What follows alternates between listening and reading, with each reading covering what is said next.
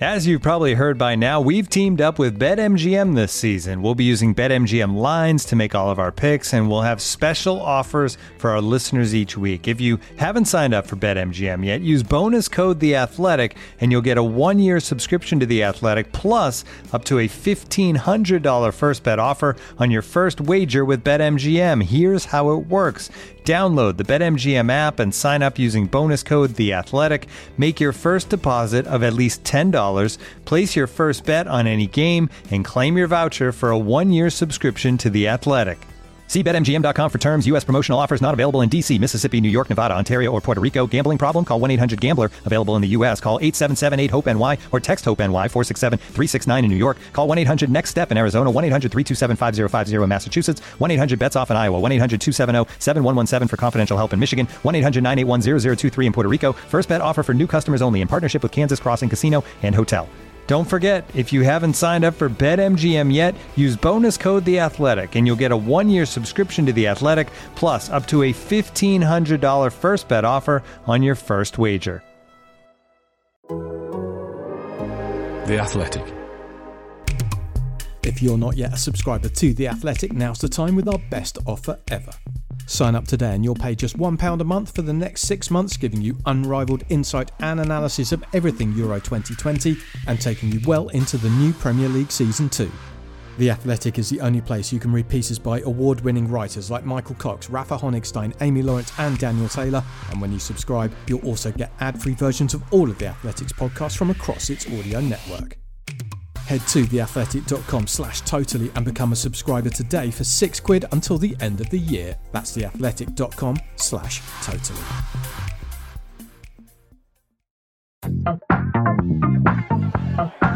Good afternoon, passengers. This is a pre-boarding announcement for Flight 89B. Please have your boarding pass and identification ready.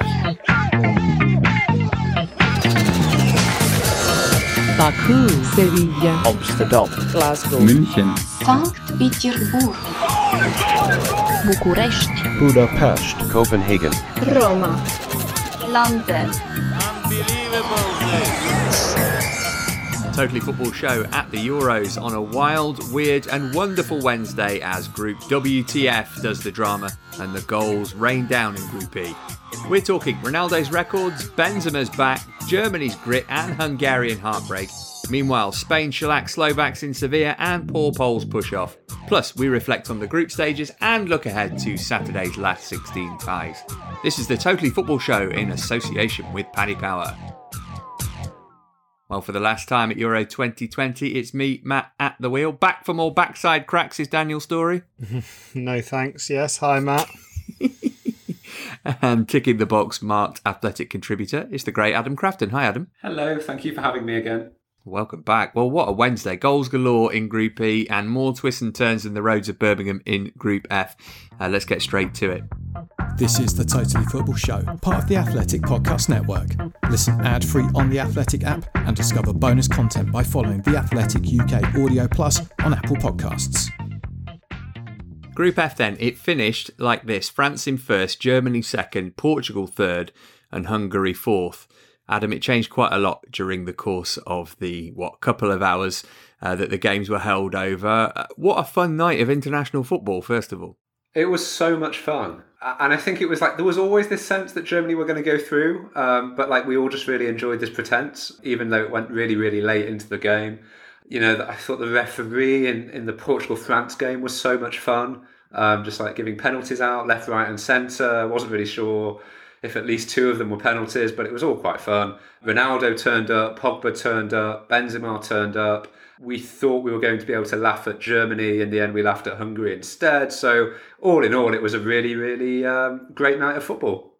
And before we get to the specifics of the game, Daniel, it is Germany for England. It was Portugal, then it was Hungary. I think it was even France for a little bit. How do you feel about that now, based on what you've seen from Germany over the last three games?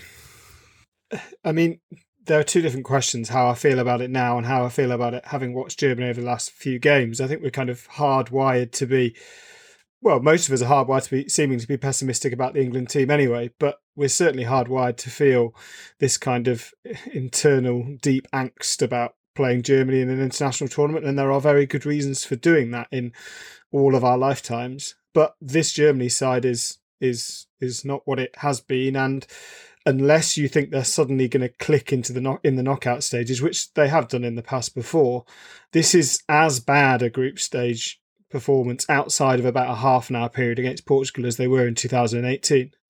But they have gone through this time because they could just about save themselves. England should have no fear, and I don't think England will have any fear. That Southgate is a kind of mix of both cautious and very level-headed, and he'll be telling them that there's no reason to give them too much respect. Well, let's start our look back on Wednesday's games with that match in Munich then. Germany coming within 10 minutes of elimination in the group stages for the second successive tournament.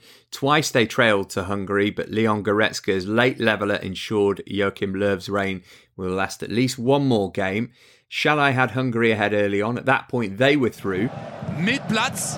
Und da ist Soloy mit dem 0:1. Ungarn jetzt im Achtelfinale. Deutschland raus. Die Ungarn wie 54 ganz früh vorn.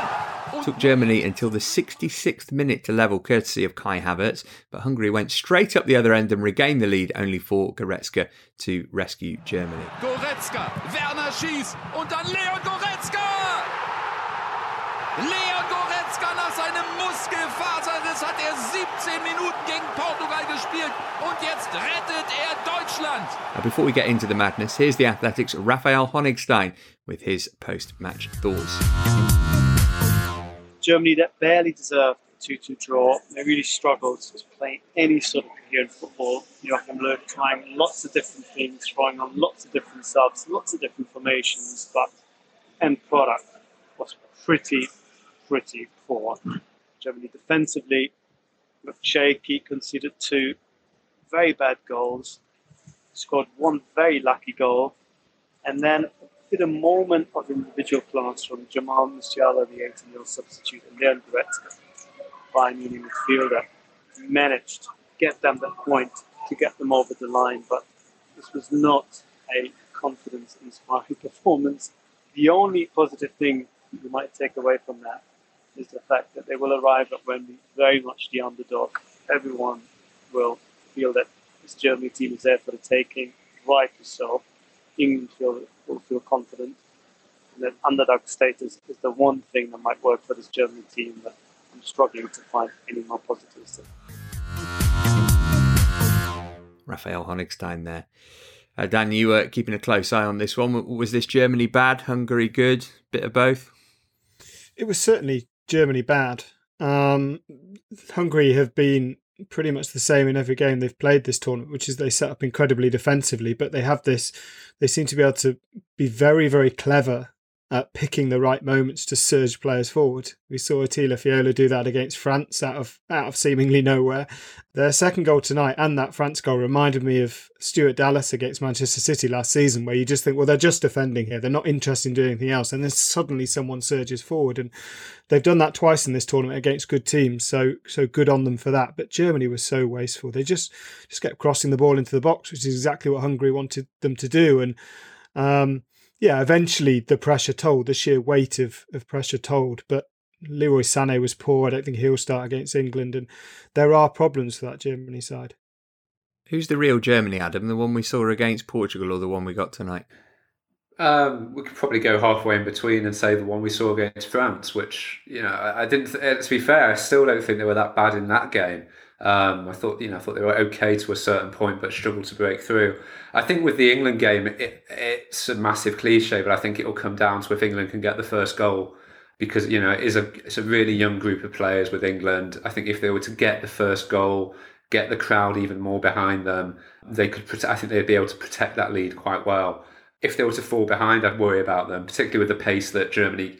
Well, if they play players such as Gnabry and Sané and Havertz have on the counter-attack, I would worry about that as England try and find a way back into the game. And it's what's the real Germany, what's the real England? We don't really know yet as well. We've had one good performance, we've had one really quite poor performance, then we had one against the Czech Republic that was good for 20 minutes, and then just sort of Englandy at tournaments for the rest of it. So, I don't think Germany will be going into this with any great fear either. And I think that's what makes it such a compelling early knockout fixture. We'll talk about Hungary off the pitch a little bit later, but Daniel, we ought to give them some credit for what they've done here. To come within 10 minutes of qualifying from a group like this and to hold the world champions and draw with Germany in their own backyard is way better than we expected them to do, or certainly I expected them to do.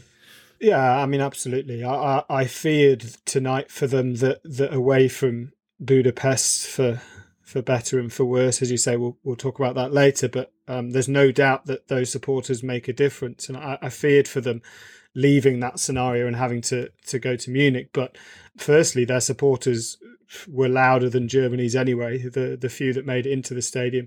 And secondly, they didn't really change the way they play. They're incredibly combative in midfield. Klein Hazler's had a fantastic tournament in midfield. He's one who looks like he could potentially get a decent enough move. And they're also very efficient. You know, I can only remember them really having 4 or 5 shots in the 2 full games I've watched of them, and they probably, you know, they scored 3 of them. But I suspect it helped them to have a group like this, that they could kind of go in without any fear and just play exactly as they wanted to, because they are resolute, they're resilient, they are exactly built in Marco Rossi's image. But yeah, I mean, fantastic tournament. But given what we will talk about later, I can't say I'm hugely saddened that they aren't going through. So that was 1-2-2 in Group F. The other one was played out between Portugal and France in Budapest. Adam, we kind of fear in tournaments the games where it becomes a carve-up on the last day of the tournament. Oh, we both need a point to get what we want, so we'll do that. That wasn't how this game played out. It was kind of bonkers. It was kind of fun. There were some pretty questionable penalties given, and Ronaldo broke another record. Possibilidade de Cristiano transformar o penalti em golos. Transformado! Golo de Portugal, Cristiano! Yeah, and you know, there's times you watch Portugal and you go into it thinking, you know, as a journalist, wouldn't it be nice to do a good piece about Bernardo Silva or João Moutinho coming in for a start, and then you just watch Ronaldo and he's just this. I mean, there's no words really left, are there? And he takes your breath away with the impact he is still able to have on games. And he was playing almost on the left wing for quite a lot of the first half, and defending and tracking back, and his commitment and how much he seems to care. Even having achieved everything he does, it is genuinely extraordinary, both on an individual and collective level tonight. Portugal were really good, I thought, first half. Better side. France didn't really turn up. They obviously got the lucky break with the penalty with the equaliser. Second half, France were a lot better. Pogba was excellent in the second half.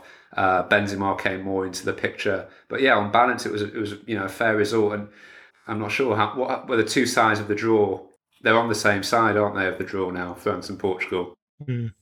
So yeah, I was going to say it would make a great final, but that definitely won't be the case. Didn't make a great one in 2016. No. The first penalty was interesting, Daniel, in this game. So Hugo Lloris goes to punch the ball, ends up punching Danilo right in the mush as well, as producer Abby said, Lennox Lloris. But you don't often see those given. Jermaine Gina seemed to think that it would be a free kick on any other part of the pitch. Yeah, I mean, it's a clear penalty, isn't it? But interesting to see this one given straight away.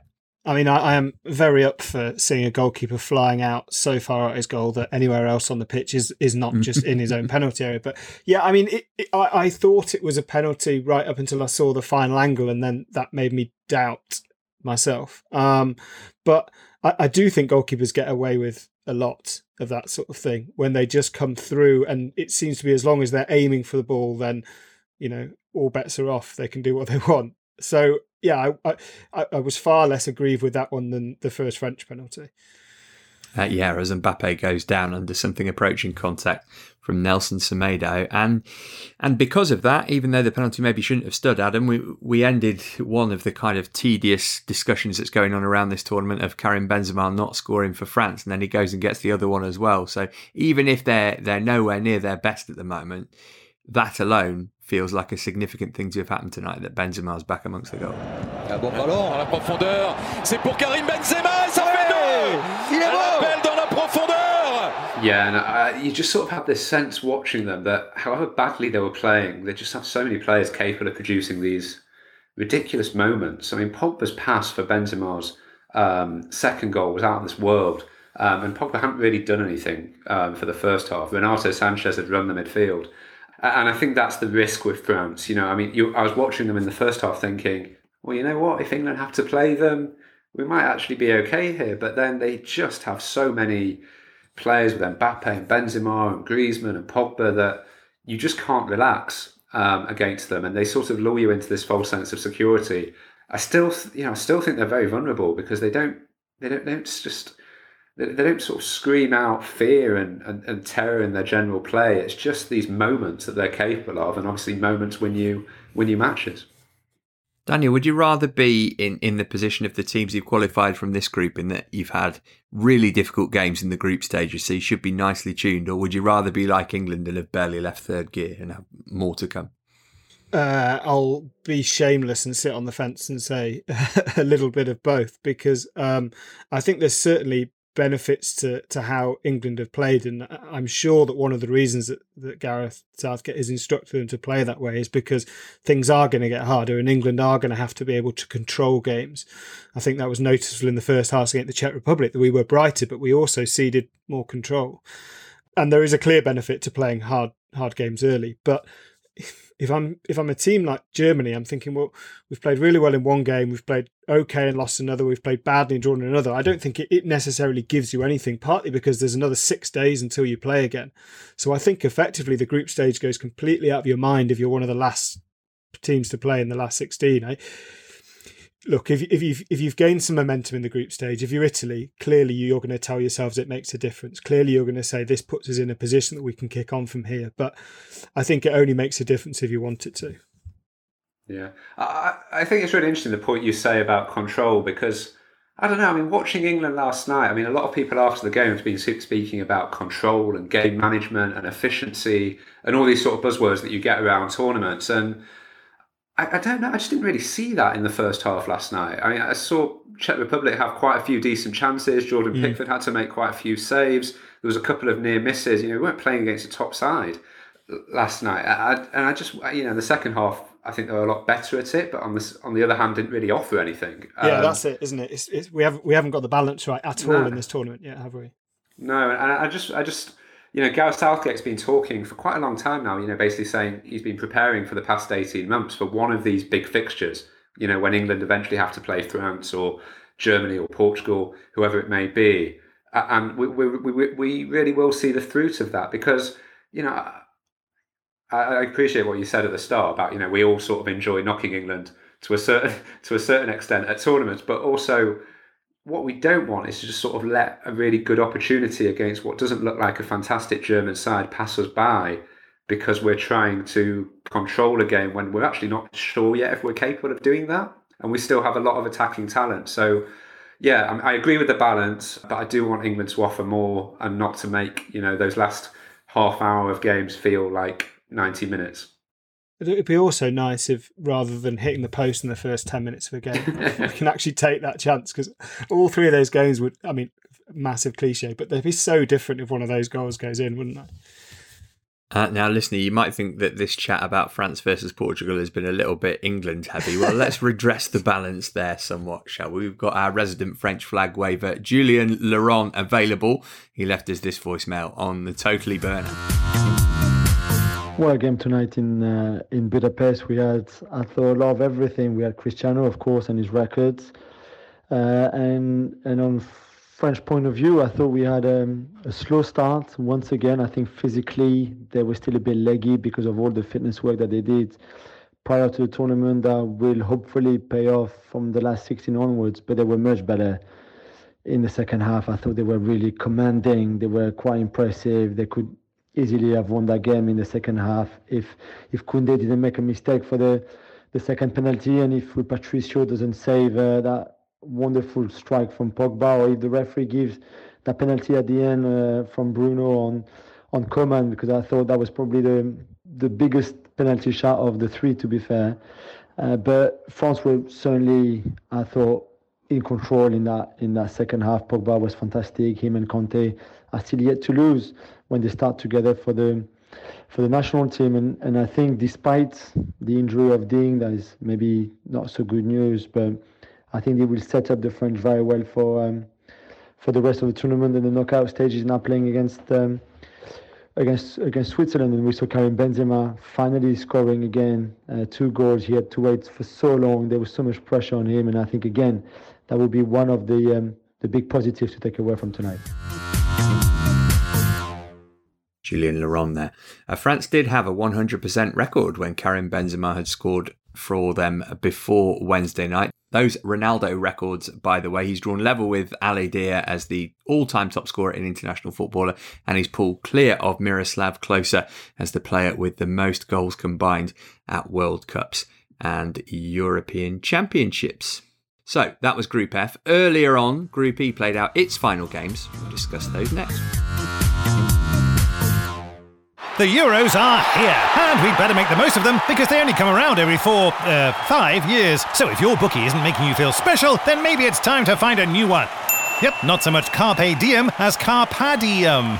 If the grass is greener on the other side, come and play on it. If your bookie's not giving you the best rewards, switch. And if one leg of your 4+4 bet builder lets you down, get money back as a free bet on all games this Euros. Paddy Power. Pre-match only, max free bet £10. Excludes enhanced match odds. Mean odds 1 to 5 on exclusive T's and C's apply. 18 plus BetGambler.org. Looking for an assist with your credit card, but can't get a hold of anyone? Luckily, with 24/7 US-based live customer service from Discover, everyone has the option to talk to a real person anytime, day or night. Yep, you heard that right. You can talk to a real human in customer service at any time. Sounds like a real game changer if you ask us.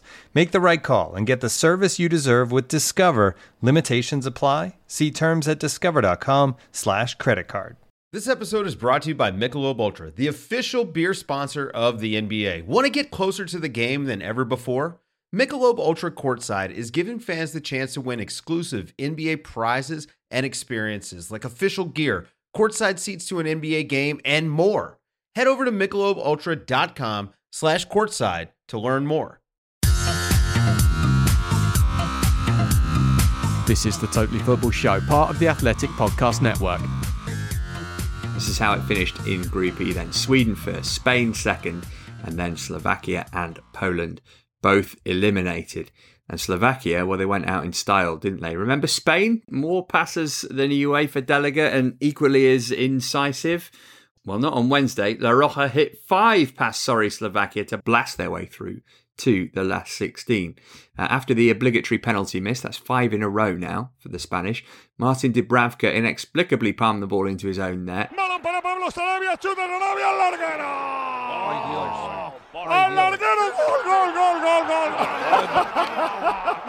He's Eric Laporte added a second in first half stoppage time with Spain scoring thrice more after the restart.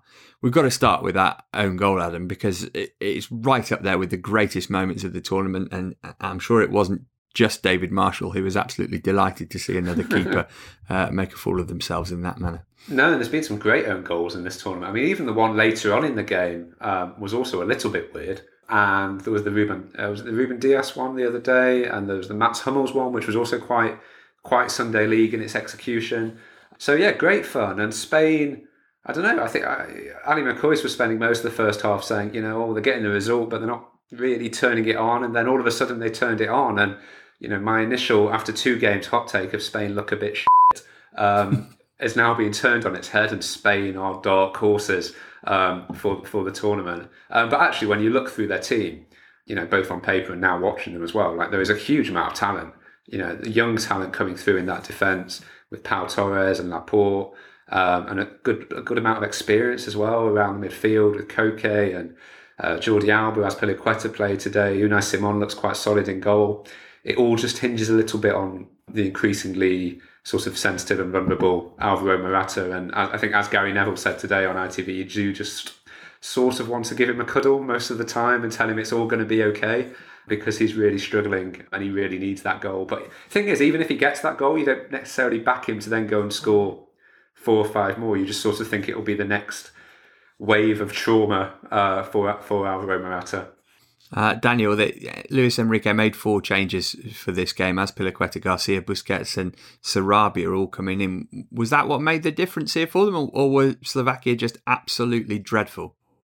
They were dreadful. I mean, in their slight mitigation, although major tournaments don't come around that often, that they had effectively given up at half time. The second half was going through the motions, and because Spain wanted to do more than that to give themselves a boost, they easily did it. But yeah, I mean, I always feel a little bit for part of the reason this format annoys me is that I end up feeling sympathy for the third place teams who don't go through, and having beaten Poland, I kind of feel for Slovakia because they were in a difficult group in which they were, I think, probably comfortably before the tournament the team that had the lowest expectations, and yet they did win a game in surprise circumstances, and yet that wasn't enough. So I felt a little bit of sympathy for them, but they were wretched second half and didn't deserve anything more today.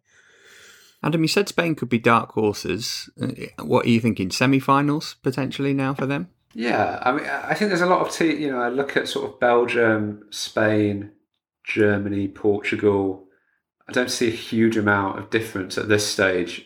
England as well, I'd sort of bunch in that. It's only really sort of France and Italy that I would say have been either outstanding or they have the potential to really be outstanding. So Spain, yeah, I mean, if they get going and continue and build on the confidence that they had tonight.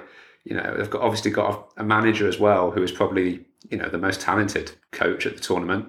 So it'll be interesting to see how they develop.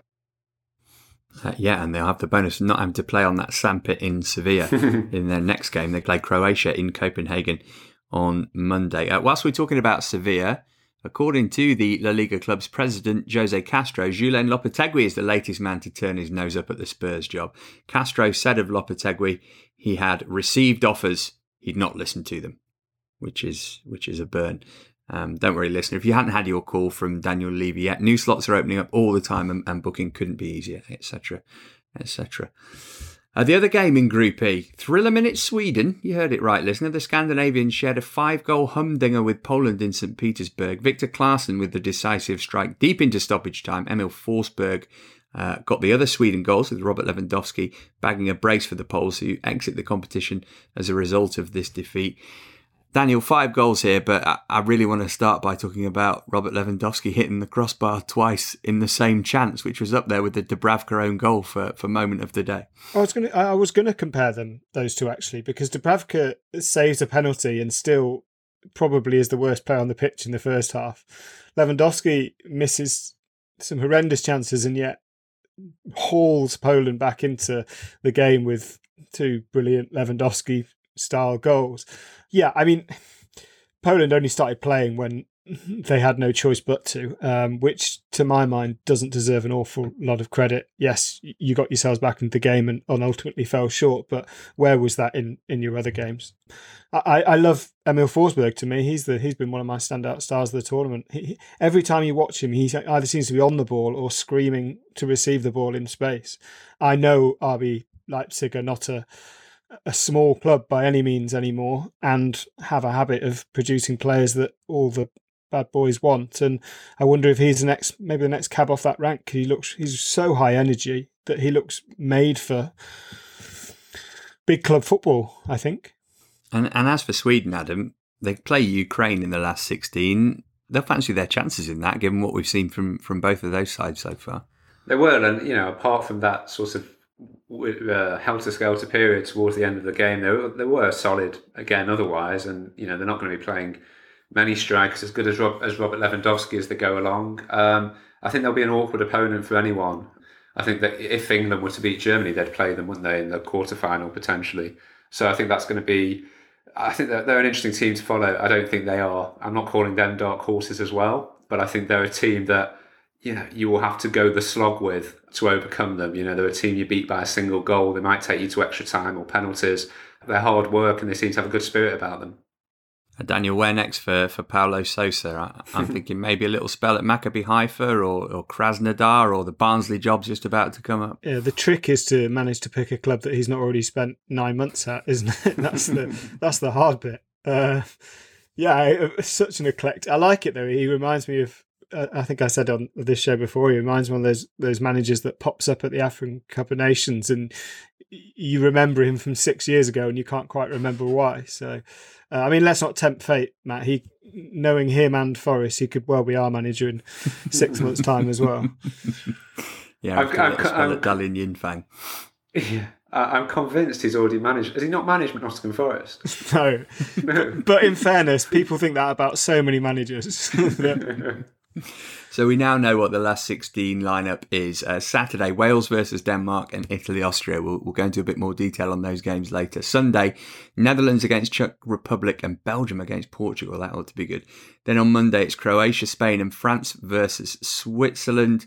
Before Tuesday, see Sweden play Ukraine. And yet, between now and then, I'm afraid there are going to be lots of references to 1966, to 1996, to the Second World War, to all sorts of unhelpful things, because it is England versus Germany, and it will be on the BBC, which, I don't know, kind of feels right. Abby's put good news here. I think that's because of England's terrible record with ITV. But yeah, good news is on the BBC.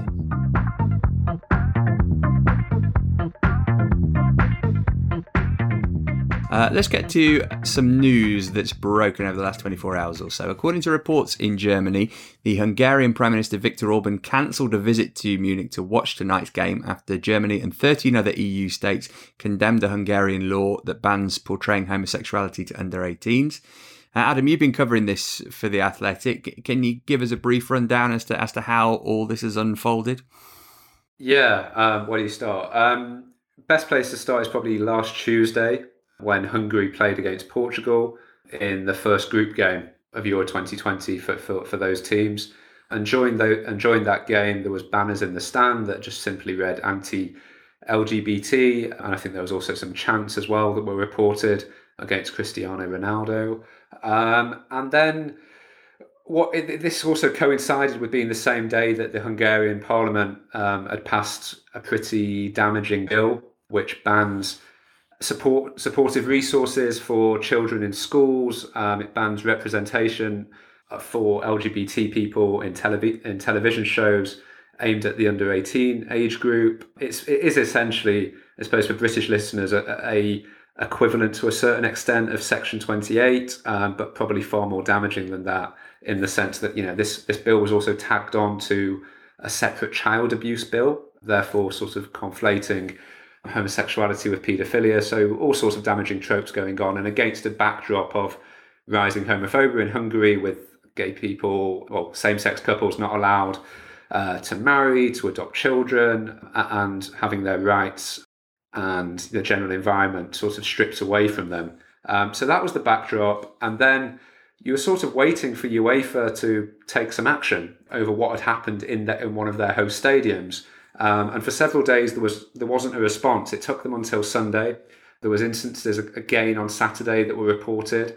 And then on Sunday afternoon, UEFA put out a statement to say that they had appointed an ethics inspector to look into the incident. But then came another report from Germany, which was really quite bizarre, that Manuel Neuer had been wearing a rainbow-coloured armband during the tournament to mark the Global Month of Pride, and it appeared that UEFA were investigating whether this was acceptable. And they spent, I believe, a couple of days looking into that before eventually deciding it was, in fact, a good thing. But they did a lot of damage, I think, in that time in terms of public trust and confidence with the way that the news developed. Does that take you far enough into it? Yeah, I think so. And Daniel, you can pick up from there, because you've been writing about this from the game on Wednesday night, and we saw a protester come onto the pitch during the national anthems. During the Hungarian anthem, yes, with a kind of huge rainbow banner. There were sellers outside the ground selling little rainbow flags, and supporters were invited to wear, rainbow socks and rainbow masks, and kind of just make it a celebration. Answer hate with love, which is exactly the right response, particularly as UEFA rejected the request for the Allianz to be lit up with the rainbow lights. And I thought the best moment of the night for me was Leon Goretzka scoring the winner and then forming a heart shape with his hands and going up to the Hungarian fans and just holding up his hands as a heart to them as they kind of sat dejected in the stands, which, I'm not trying to, it's not necessarily the Hungarian players' fault. In fact, it might not be the Hungarian players' fault at all. But unfortunately, when your supporters behave like that, it removes so much goodwill that any apparent neutral might have towards your football team, that I was I thoroughly enjoyed Goretzka scoring and him doing that celebration. No, it's actually, I mean, the point you make about the Hungarian players is interesting. I mean, the goalkeeper, Peter Galaxy, has actually, publicly made statements in support of LGBT people in Hungary in recent years. And actually, there was major polling that was done to mark Pride this year across the world. And I think it was, an increase in 17% in Hungary, actually, in general public support of same-sex marriage. I think similar rise as well for adoption for same-sex couples. So there is a distinction here between, the majority, not necessarily the majority, but a growing number, a positive trend in Hungary amongst the general population and the actions of a government. And I think that needs to be distinguished between. And then the other part of it is that, UEFA just have this incredibly close relationship with a number of Eastern European presidents or prime ministers who have really questionable records on human rights, but particularly on LGBT rights. We've seen this with awarding things to Belarus, to Poland, to Hungary, to Russia, to Azerbaijan. And I think most people don't have an issue with these countries receiving events because you have to try and grow the game. That's UEFA's job. You have to try and grow the game across Europe. But I think what is strange is that UEFA seem utterly unwilling to challenge in any way whatsoever the homophobia that is creating an unwelcome environment for LGBT supporters and any players who may at some stage wish to be visibly gay, both in the men's and women's game. And I think that's where the challenge is. There's a lot of meetings between UEFA and people like Vladimir Putin. There's pictures of Alexander Seferin, the UEFA president, having meetings with Vladimir Putin, watching games with Viktor Orban. So, I think the issue is that UEFA has demonstrated absolutely no stomach for a fight, or when they have this equal game vision to actually make those pledges match up with their actions. And we saw that again with a statement on Wednesday when they just sort of said that they really support the rainbow until it becomes a little bit problematic to countries who may not like it. And that was the nub of the statement. And it was very disappointing. UEFA seem to have this, be under this misguided notion that by apparently pretending to stay neutral on these issues, that neutrality or attempted neutrality is the right thing. Whereas history shows us that if you are neutral in a situation where someone is being oppressed, then you're effectively standing on the side of the oppressor, even if it's deliberate or not, because that's the air it gives. And when you are an organisation like UEFA, where everything you do has a PR knock-on effect and has a lasting impact, they must know better than that. I do think there's a broader issue which I suppose goes in as well to the whole debate around taking the knee, which is that to take people on a journey with them, people who may not have agreed, minority groups have often said things like taking the knee or the rainbow lights, for example, are not political. And unfortunately, that's just bollocks. I mean, it's bollocks in the sense that, when you take the knee, you are standing up against decades, centuries of a society that's being governed in a way that is unfair towards certain minority groups. And yeah, absolutely. If Germany would have lit up the stadium in response to legislation passed in the Hungarian parliament, then of course that's political. And I think we all have to be sort of a little bit more honest and stop pretending that these things aren't political and actually just ask those people who proclaim, to want to have an equal game and create opportunities for all and be fair, to actually be honest about that and have the courage to say this is political, but this is what we believe. Lots more on that in Adam's excellent piece on The Athletic, athletic.com/totally, the place to go to sign up if you aren't currently a subscriber. Away from the Euros, a police officer has been found guilty of the manslaughter of the former Aston Villa striker Dalian Atkinson. Atkinson died after a standoff with West Mercia police officers outside his father's home in Telford back in 2016.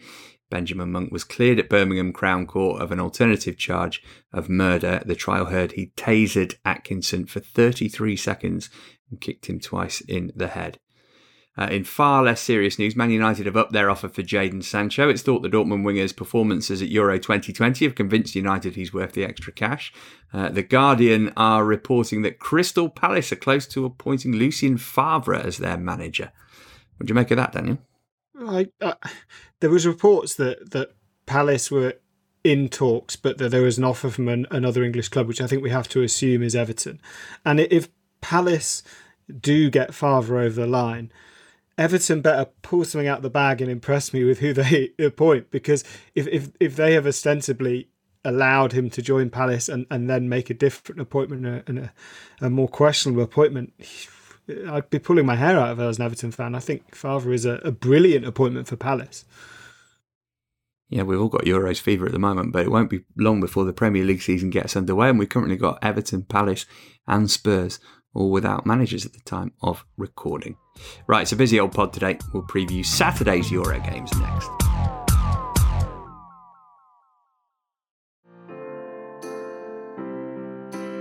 This episode is supported by Season 3 of FX's Welcome to Wrexham. Celebrity owners Rob McElhenney and Ryan Reynolds' small-town Welsh football club has finally been promoted into League 2 after 15 seasons in the National League. Dedicated staff and supporters celebrate the city's return to glory while bracing for the newfound challenges that come with being in a higher division. Will Wrexham AFC stand up to the challenges and rise again into League 1? FX's Welcome to Wrexham. Catch all new episodes Thursdays on FX. Stream on Hulu. When you need mealtime inspiration, it's worth shopping Kroger, where you'll find over 30,000 mouth-watering choices that excite your inner foodie. And no matter what tasty choice you make, you'll enjoy our everyday low prices, plus extra ways to save, like digital coupons worth over $600 each week. You can also save up to $1 off per gallon at the pump with fuel points. More savings and more inspiring flavors make shopping Kroger worth it every time. Kroger, fresh for everyone. Fuel restrictions apply. On Apple Podcasts, Spotify, Smart Speaker, and now ad-free on The Athletic, this is the Totally Football Show with Matt Davis-Adams. As we're here and we aren't podding again till Saturday night, we may as well have a quick look ahead to the last 16 ties that are taking place on Saturday. Wales and Denmark face off in Amsterdam. Wales be like, are we the baddies? Totally's resident Welshman Tom Williams told us last night that this was the draw his team didn't want. Adam, I think maybe Denmark will be thinking the same thing, won't they? They're far easier options for them than a Wales team who've looked decent so far. Until the England-Germany game was confirmed tonight, it was absolutely the game that I was most looking forward to. I'm super excited. I don't know why, but I'm just very, very excited about Wales against Denmark. I think they're quite well evenly matched. I think, Denmark, obviously one of the stories of the tournament, the way that they've responded to the Christian Eriksen incident, and Wales, they've got some fantastic players, and I think we talk about them a lot as underdogs, and I think they are to a certain extent, but they've also got some super talented players with Gareth Bale and Aaron Ramsey and Daniel James, and they've got people like David Brooks and Harry Wilson in the squad as well. I've really particularly enjoyed them against Turkey. Denmark were fantastic against Russia. I think that was one of the highlights of the tournament so far. And I think both teams will fancy it. It's a game that I think both teams will go into that thinking, this is a really, really good opportunity for us, and we've sort of got away with it to a certain extent, not facing one of the really big nations. And I think for Denmark as well, it's been, not only the Eriksen incident, but it's been the first time that they've had a tournament, I believe, in Denmark, and there's been a real sort of sense of fever around that. So I think they'll be building on that, and it's going to be be tough for Wales, but they've got the quality to beat anyone really. Daniel, any danger that Denmark suffer in the way that Scotland seemed to in their third group game, whereby they expend an incredible amount of physical and mental energy on their previous game, and then the tank is empty by the time they get to the next match, or is there long enough between games that won't matter? I think they are such an exception because of how they have not just responded on the pitch after the Christian Eriksen incident, but also how it's kind of rallied the country together behind the team anyway. I ordinarily would have been worried about them not being in Copenhagen anymore and not having their supporters, and also Wales having already done the miles away from home thing in Baku, that maybe they might feel a little bit more comfortable in Amsterdam. But it sounds like the Danish supporters are going to be allowed to Amsterdam for the game, so they will have a majority. They'll have far more supporters than Wales in, and they will probably make it feel like a home game. So I just about make Denmark favourites, but I completely agree with Adam. This, to me, maybe Belgium, Portugal, we have to mention now after the way they've fallen tonight. But other than the big team games, this is the one of the round for me. Danish fans allowed to travel, but only if they're in Amsterdam for less than 12 hours. They might be in the stadium for a while. It usually draws when these two teams meet, albeit Denmark won the most recent matches in the Nations League 4-1 on aggregate back in 2018. Wales' last win in the fixture came in 2008. Gareth Bale and Aaron Ramsey both started that match. Ethan Ampadu won't start this one. He's suspended. One would assume that Kiefer Moore might come back into the starting lineup. After that match, it's Italy versus Austria at Wembley. This one, an 8 o'clock kickoff. Italy leaving Rome and heading for London. They haven't got a good record at Wembley. Beaten by the Ivory Coast in 2010, drew with Nigeria in 2013, drew with the Republic of Ireland in 2014, and England in 2018. You remember their last win there, listener. It came in 1997. Gianfranco Zola got the goal. Conspiracy theorist Matt Letizia started for England. Daniel, give me a reason why this is not just going to be a stroll for Italy and like a regulation 2-3-0 win. Sadly, I can't think of enough off the top of my head. I do think there's a danger that Italy have not peaked too early, because I think that can happen, but that can also be a nonsense. It can also, as we mentioned earlier, it can be very helpful to get up to speed very quickly. But Austria will be dogged and determined. They haven't shown an awful lot of quality. I'm surprised that they got 6 points from their group, if I'm honest, although it was maybe one of the lesser groups. But I think Italy will progress, I'm afraid. I think the only thing with Italy is if they don't get an early goal, if they don't start as quickly as they have in every game, because every game has followed the same pattern, and if Austria are able to kind of just repel that initial surge of Italy pressure, then maybe they start to doubt themselves. But on what we've seen, that's going to be easier said than done.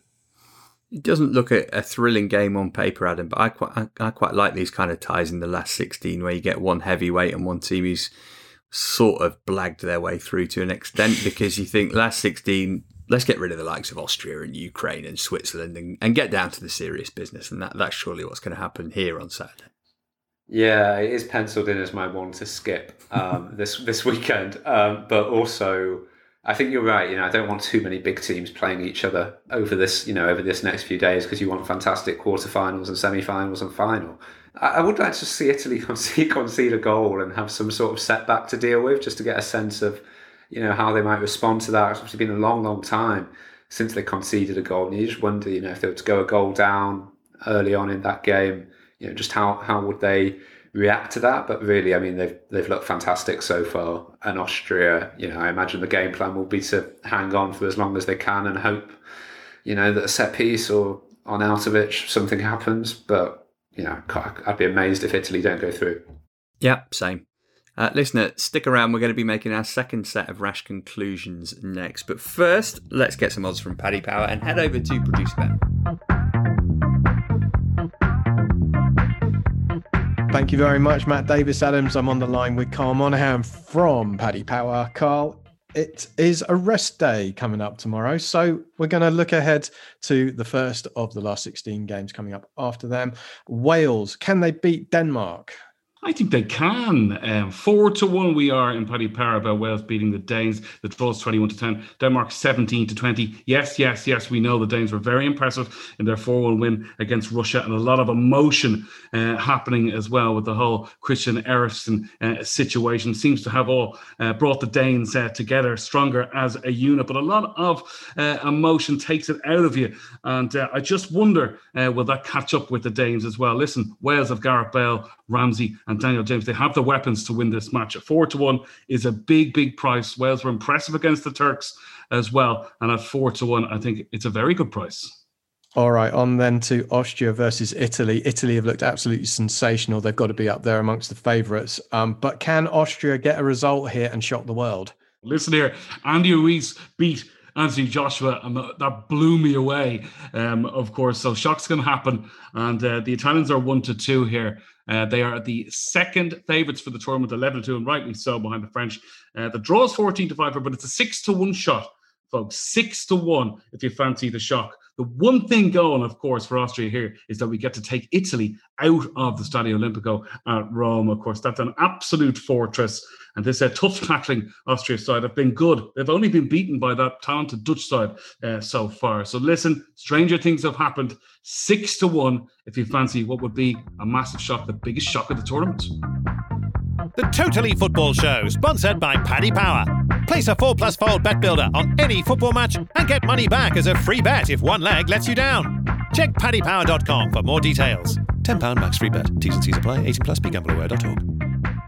You can sign up for a subscription with The Athletic for unrivaled coverage of Euro 2020. All the articles, all the podcasts ad-free, and Q&As with writers too. It's only £1 a month for your first 6 months.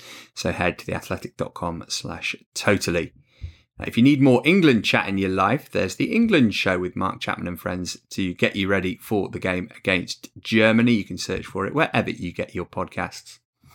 On this day, 24th of June 2004, England knocked out of the Euros by the gloveless Rui Patricio in a penalty shootout with Portugal. If you want to hear more about that story, the inimitable Ian McIntosh has you covered over on the Euro Stories feed. Here's a clip. Yes, and so once again to penalties. And up steps David Beckham. He missed, didn't he, with quite some aplomb. I mean, David Beckham taking that penalty first. I know that he's doing that because he's captain. But every England fan is thinking, don't be the first one to do this, not after what happened earlier on in the tournament. Oh, David Beckham. He did exactly the same thing in Turkey. It's a truly terrible penalty. And that's it. I actually shouted, that's it, it's over. It's over already. Rui Costa misses too, but when Portugal's goalkeeper saves Darius Vassell's penalty... Here goes Vassell. Oh, and Ricardo saved it. He decides that enough is enough and steps up to end the shootout himself. To hear all of that, search for Euro Stories, available in all good pod shops. Before we end, Not So Rash Conclusions Part 2, or if you're under the age of 27, Hot Takes. These are more predictions than conclusions, I would say, but, formatting. We said conclusions first time, so we'll do that again here. Who's going to win it, Daniel, from what we've seen? It'd take a brave man not to say Italy or France. Yeah, incredibly boring as per, but I picked France at the start of the tournament, and they haven't blown me away. They're the kind of anti-Italy, I suppose, and Italy have started exactly as we expected them to and have rolled on, and France seem to be just going through the gears maybe and holding things back, and we haven't really even seen Kylian Mbappe to any great effect other than winning a slightly dodgy penalty against Portugal. So yeah, I'll stick with them as a kind of growers into the tournament. Adam, you going to drop a hot take bomb and say Ukraine? No, I think when we last spoke, I said Portugal, England in the final, which is still on as a possibility. I'm going to stick with Portugal. I thought they were really good tonight. I'm a bit worried about what they did on Saturday against Germany, but other than that, they've been pretty impressive. Maybe my rash conclusion is that neither Harry Kane nor Kylian Mbappe will score a goal at Euro 2020. Wow, you've got long odds on that at the start. Speaking of scoring goals, Daniel, Ronaldo's got, 1 foot in the golden boot? That's all you'd need to get it, I suppose. Maybe he's got 1 foot in, but he hasn't done the laces up yet. But he's got 5 goals is what I'm trying to say. He'll get a couple more penalties at least, so it's going to be tough to catch him.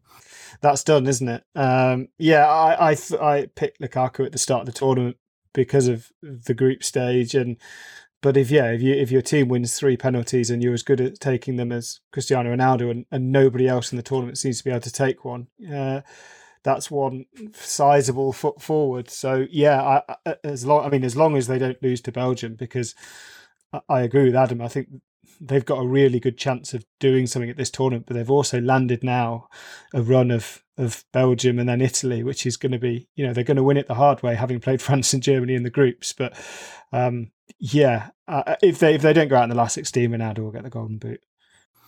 So it's basically, looking at it, Adam, I think it's between Ronaldo and Lukaku's the only realistic challenger, isn't he? You'd be surprised if Patrick Schick got another 3 goals. Same for Forsberg. But you could see Lukaku getting a hat-trick. Yeah, I mean, you're writing off Raheem Sterling as well, who is England's only goal scorer. And 2 of our 6 shots on target so far, and I'm here predicting the final. Yeah, I think Lukaku's been fantastic. I know the opposition's not been, so strong in Belgium's group with Finland and Denmark and Russia, but his movement's been sensational. He's drifted into the right channel very effectively. He looks really at the top of his game. He looks fit. He looks sharp. Belgium are going to be really fascinating over the next week or so because we're not really sure where they're up to. De Bruyne's come back looking good, but Hazard's well off it. Alex Witsel, we're not really, he's only played 1 game so far in terms of, starting a game after being out for several months. And the defence, Roberto Martinez is still playing a really high line with some really old defenders, and also with Jason Denayer, who I just don't really trust that much. But on the other hand, they've got match winners. The doubt I have about Belgium is whether they will, to quote Antonio Conte, be able to suffer in a game and resist, when they're really under the cosh against a good side like Italy who press well and get in behind them. So yeah, I mean, the flip side is, when you have De Bruyne and Lukaku in such good form, you do half wonder if maybe that will just be enough. When they are playing as well as they have in the glimpses we've seen of De Bruyne and Lukaku consistently over the 3 games, if they reach those levels, then Belgium have got a huge chance. What about the home nations, Daniel? Adam's got England pegged for a place in the final. Where do you see the tears, the heartbreak, and the recrimination starting? The honest answer, and it's a silly thing to say, is that I've got absolutely no idea, because England-Germany is probably the one. If England had played France, I would have, or Portugal, I would have feared for them, because I think they'd have struggled against Ronaldo's kind of seize the world attitude and France's all-round attacking play. But Germany, I just have no idea. And Adam said earlier in the show, we don't know if we've seen the real Germany, and we don't know if we've seen the real England, and we don't know if we'll see either of them in this game either. So I picked England to go out in the last 16 at the start of the tournament. I'm happy to predict it and be wrong again. What about Wales, Adam? I'll preface this by saying that some of my best friends, and indeed my father, are Welsh, but they've got to be happy just to have got through the group, haven't they? Given the fact that they've got their assistant manager in charge, for one thing, and it wasn't an easy group that they managed to get through. Yeah, no, I mean, I think they've done really well in the circumstance of losing their manager on the eve of the tournament, which we won't speak about. I think they've responded really well to that, and also the fact, that they went into that game against Turkey under quite a lot of pressure because they didn't really turn up against Switzerland. They got away with it. I think I had them to go out in the round of 16, but before the tournament, and I had Scotland to go out in the quarterfinals, which has gone really well. I can't call that Denmark game at all. Denmark just sort of have this tidal wave of emotion that's carrying them, and also they've got some real quality as well. But yeah, Wales, I can't call that game. I'm just going to keep talking and rambling without being able to give it an actual answer to that question. I think it'll go into extra time. Really important, Daniel. I think that they have managed to get out of the group because they missed out on qualification for the World Cup in 2018. You didn't want to just see Euro 2016 as this kind of beautiful blip. They've got talented players. They've got this coaching system, which everybody who seems to do their pro license these days does it in Wales. So they're obviously doing something right. And you want them to take advantage of that and keep this going for a tournament more or two.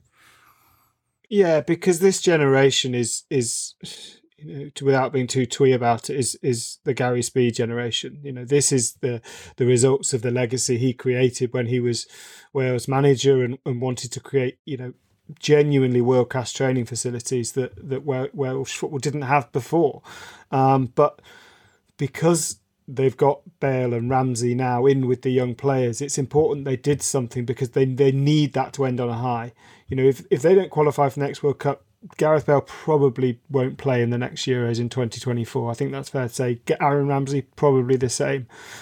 So they needed to take on from the team that had Ashley Williams and Chris Gunter and a kind of, you could name 10 of the starting 11 very easily. They needed to take that on because Bale and Ramsey are now setting the example for the next generation coming through, for Daniel James and players like that to do the same, because Welsh football, Wales is not a big enough country that you'll have 6 or 7 superstars. You will only have 1 or 2 if you're lucky.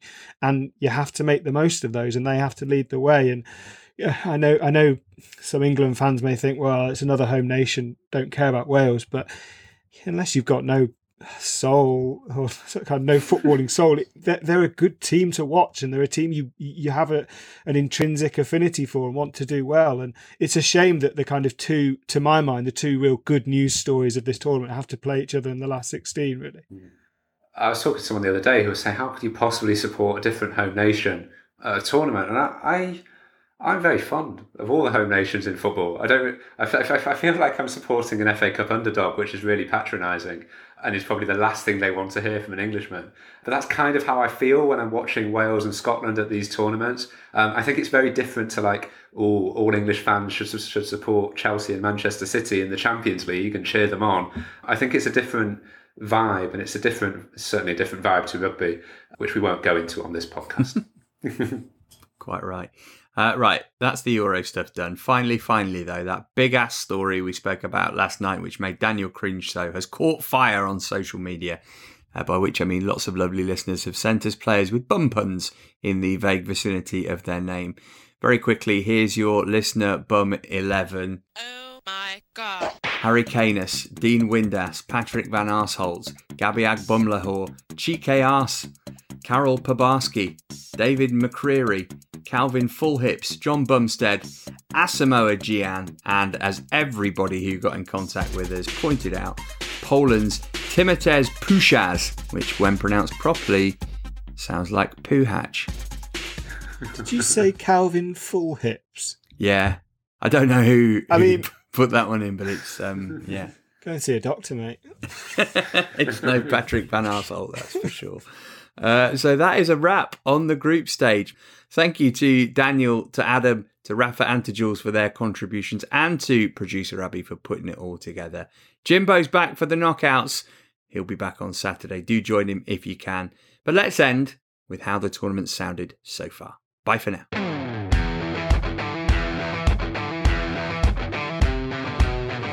La transizione per Lorenzo Insigne.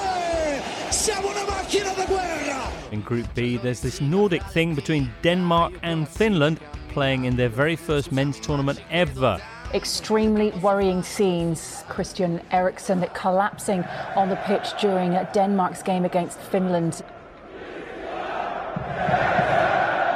The Danish FA have tweeted a picture and a message from Christian Eriksen this morning, giving a thumbs up from his hospital bed. Fantastic news for you. Christian Eriksen has been discharged from hospital. Now the break might be on for Patrick Schick, and look what he's trying to do. Schick! Oh! Portugal! Cristiano! It's a PlayStation goal. Simple as that. It's brilliant. No me lo puedo creer. Por lo menos a puerta. Gareth Bale en die in. Oh! Danny! Maar Cymru die Cael een ail goal. Heeft daar Dumfries bij zich, maar Malen kan het zelf doen. Nee, Dumfries! De heer Denzel Dumfries! Kimmich og Gosens! 4-2! 32 minutter. Høj, Josef Poulsen bliver spillet fuldstændig fri. 2-0! 2-0 til Danmark, det der. Det er da den største. Belgien har scoret igen! Belgien har scoret igen! It's vintage Modric, and it's a heartbreaker for Scotland. That's one, then two, then plays it into Sterling. That will do nicely. The Athletic.